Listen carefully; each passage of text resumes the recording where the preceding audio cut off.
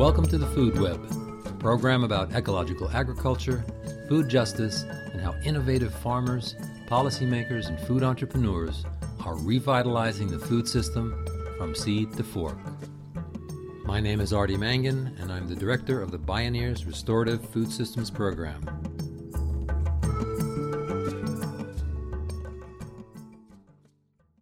I sat down at the EcoFarm conference to talk about regenerative agriculture with Will Allen, the great organic farming pioneer. Will is a leader in regenerative agriculture both internationally as well as locally in his home state of Vermont. Regenerative agriculture holds promise to help farmers face the challenges of extreme and erratic weather, and also as a tool to mitigate climate change. We're trying to get farmers to adopt practices that will sequester carbon. And currently, the practices that we have in agriculture in this country are the opposite of regeneration because we grow a 4-month crop, corn, cotton, soy, canola. All those crops are 4-month crops. Sugar beets, all 4-month crops, right? And for the rest of the 8 months of the year, that land lays bare. We don't put a cover crop on it, and we don't double crop it for the most part, right? And so what happens is there's only a 4-month period of the year where any photosynthesis is taking place, and photosynthesis is what pulls carbon out of the atmosphere, right? And so the more land you have covered, the more photosynthesis that is going to take place, and you're going to be sucking carbon out of the air all the time. We have so many places that are degraded that don't have to be degraded. You know, in the Savory Institute, by putting animals on the land in a well-organized grazing pattern, you can actually bring streams back. You can sequester more carbon. And we found the same thing. We're working on that on vegetables. In Vermont, we're doing no-till. And so we do all these trials on no-till, and we think that there's a lot of potential. And we're doing no-till, minimum till, kind of like the same way Stone Barns does it. They plant their wheel rows in clover and then leave those as permanent beds. They don't plow or disc or harrow for 7 years. It's all just cultivation. Very, very shallow cultivation like this deep. The other thing we found out is that the more you cultivate, the more you plow, the more you disc, the more you harrow, the more carbon you're going to lose, going right up into the atmosphere and into the ocean. So what we're trying to do is get farmers, one, to use cover crops. We're working with NRCS to do that. NRCS administers the Conservation Reserve Program. And NRCS feels that the Conservation Reserve Program is the most successful program ever, right? Because they took highly erodible land and fixed a lot of it. Well, a lot of that got taken out of the program and put back into corn when the price of corn went way up. But they still did repair a lot of land, right? And they feel that they can be a real factor in increasing carbon. A lot of it is cover crops, right rotations, cut down on the plowing, create more perennial pastures, create more, no-till and minimum-till systems for vegetables and even the commodity crops, right? And so on our farm, we're testing carbon at 40 centimeters and 60 centimeters every 3 years on 16 different plots on the land. It's expensive, but it's like, okay, we've got to have a baseline. We've got to know what's there before you can improve it. Or before maybe your management practices degrade it. That's what we're working on right now. And what we see is that those pieces of land that have 3 and 4% organic matter, even on light soils, those soils are more resilient. Resilient in what way? Resilient in that they hold water. They also, they resist drought. So let's say we have a month in Vermont where it doesn't rain, which is rare. Usually it rains a couple times a week, right? Thing is, so you want the ground to be resilient. The other thing is that the tilth of the ground changes. That tilth makes an enormous difference in terms of how the ground is workable or not workable. That becomes dramatically different. And the other thing is that if you have 4% organic matter, you have about 104 units of N. Every time you suck carbon out of the atmosphere with photosynthesis, you're feeding all those microorganisms and the roots and the earthworms, and it does start accumulating. That's what we're starting to see. I mean, because this guy Peter Donovan and D.D. Piercehouse are doing these studies all over the country.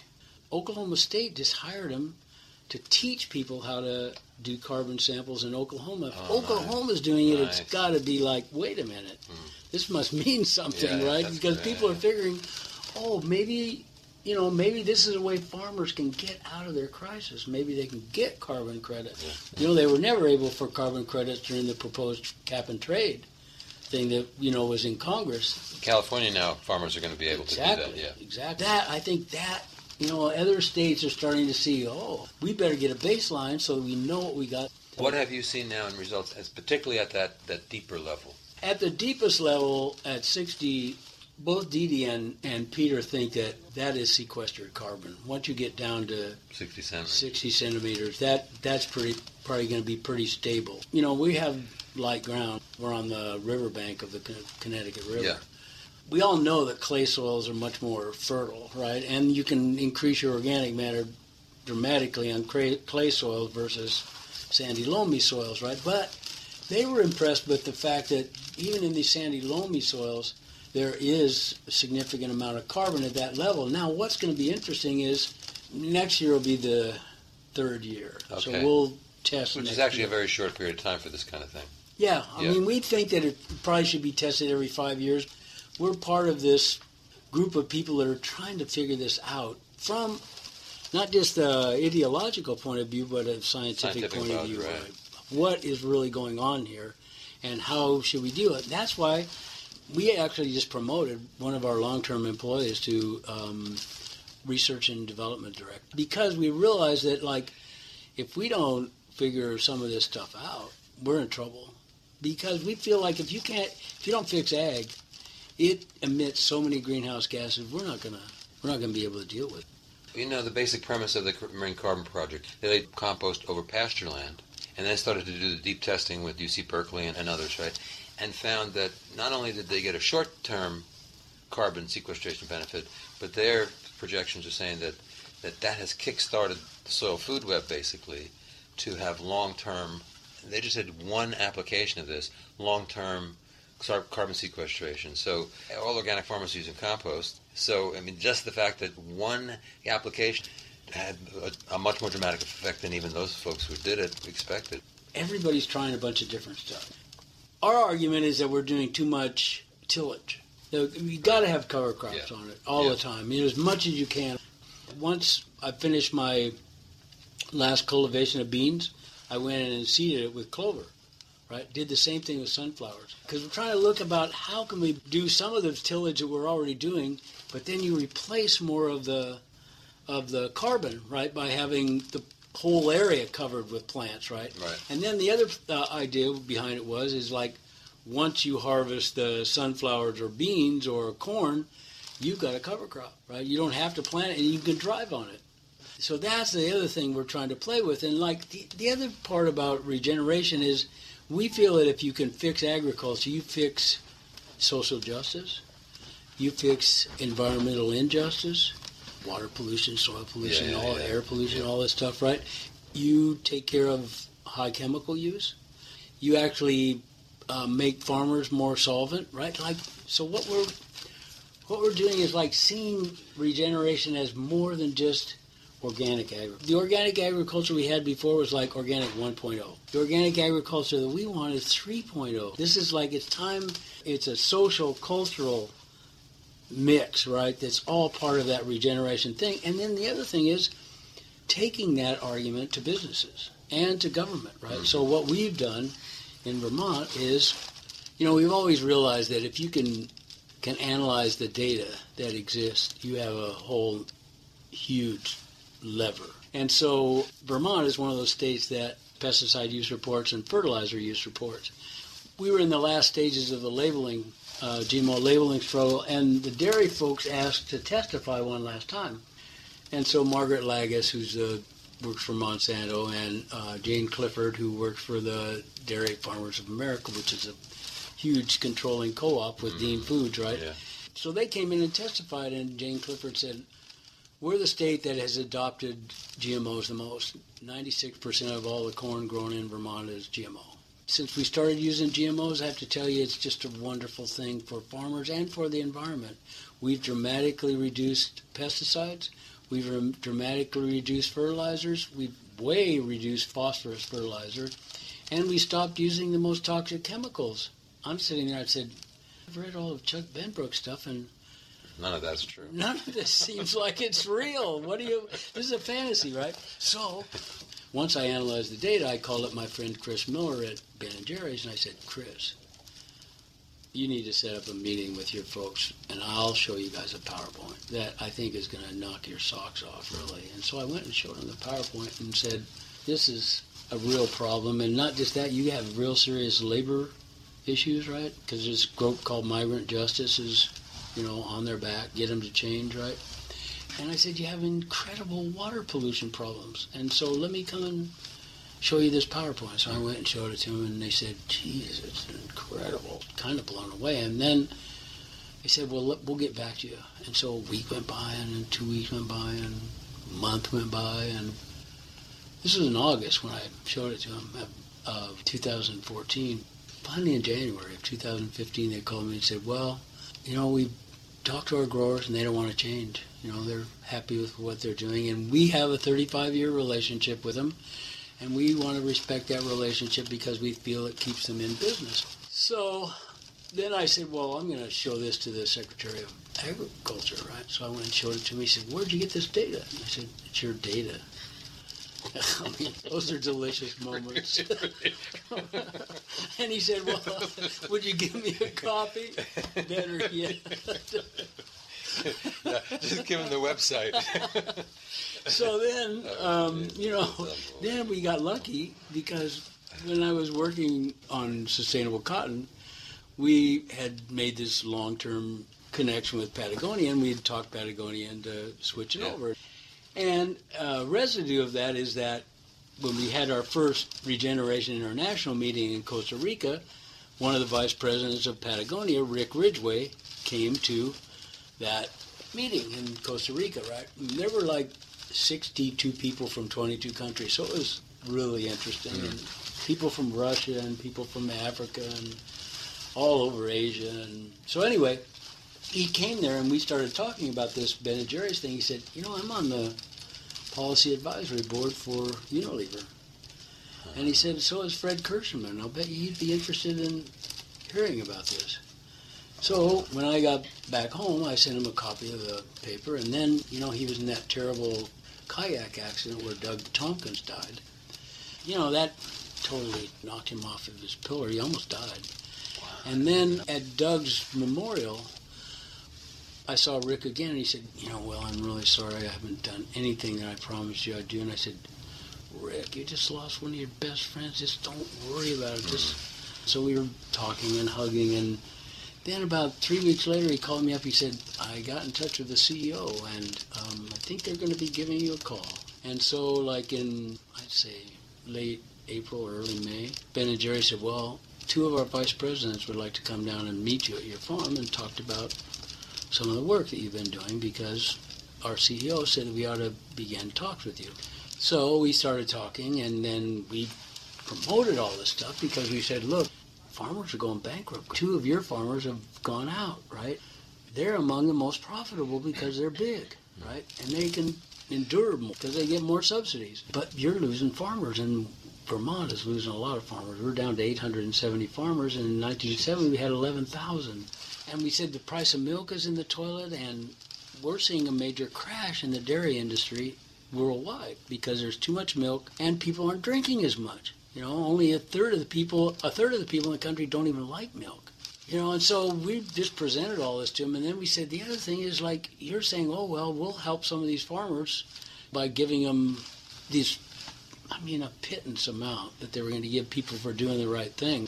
And I said, that's not going to save them. These guys are going to go bankrupt. And then we told them, look, we'll bring in technicians that you can talk to, and we found out from the Chapter 12 Bankruptcy Court, which is a reorganization bankruptcy provision, right, that came out of the Farm Bill in 1986. It was made permanent in 2005, and there's a section in Vermont that runs that. The trustees of that run it in Vermont, and they have told all the conventional dairy people, we can't reorganize your loans because we can't see on the horizon where dairy is going to be profitable. Turn it around, right? Yeah. But we are giving reorganization loans to those farmers who can get an organic contract because they can pencil out, because they knew what the price of milk is for organic. So anyway, we took all this stuff to Ben & Jerry's, and we're still a struggle with them. And then we got really lucky because the former Secretary of Agriculture in Vermont, not the one that we had criticized, but the one just before him that was actually in a Republican administration, and he's a Republican, he wrote an article in a newspaper, the Addison Independent, which is right in one of the biggest dairy counties in the state. And he said, look, Vermont has to look at a change in its milk system. And he suggested, why doesn't Vermont follow Denmark's lead and get on a program to go organic? Then he asked us if we'd be in a coalition with him because he knew that we had raised this alarm. These are the kinds of things that we think can be really regenerative. Yeah. How do you change a system? It takes years to do this stuff. I hope I live to see us do it. Yeah. You know what I mean? But if we don't start, No, that's great. we'll never get to the yeah. end.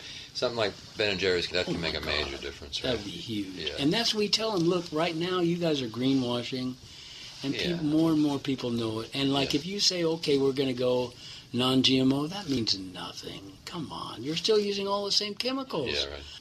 And then we started looking at all of dairy. And the last paper we just published was in the Alternate, and it's in there this week.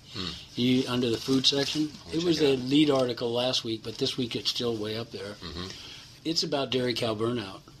And what we found is, and that's what we're doing, is just peeling back this bad onion called dairy in this country, right? Yeah. Oh, it's horrible, right? It's horrible. And so then, we found out that, the cows only are sent to the slaughterhouse or to the feedlot before they're 5 years old. Right? They're only getting 2.4 lactations out of them, right? And 10% of the cows are dying in the first 2 years. 1% of them are dying of depression.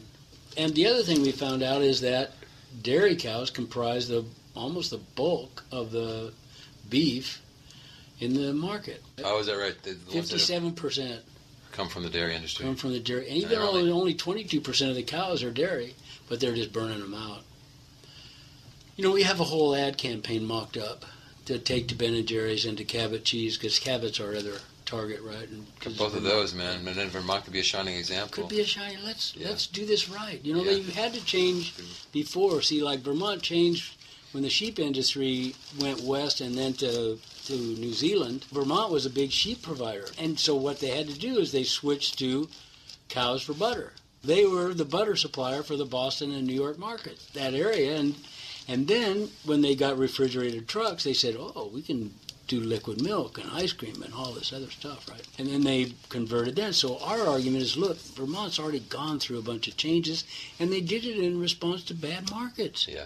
You know what I mean? That's what we have right now. This is a bad market.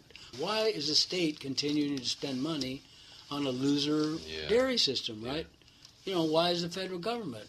We can't control the federal government, but we can give the state people a lot of shit.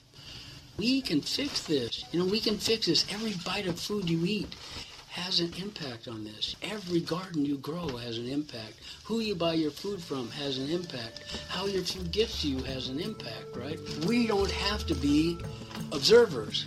We should be participants in this because it's about all of us.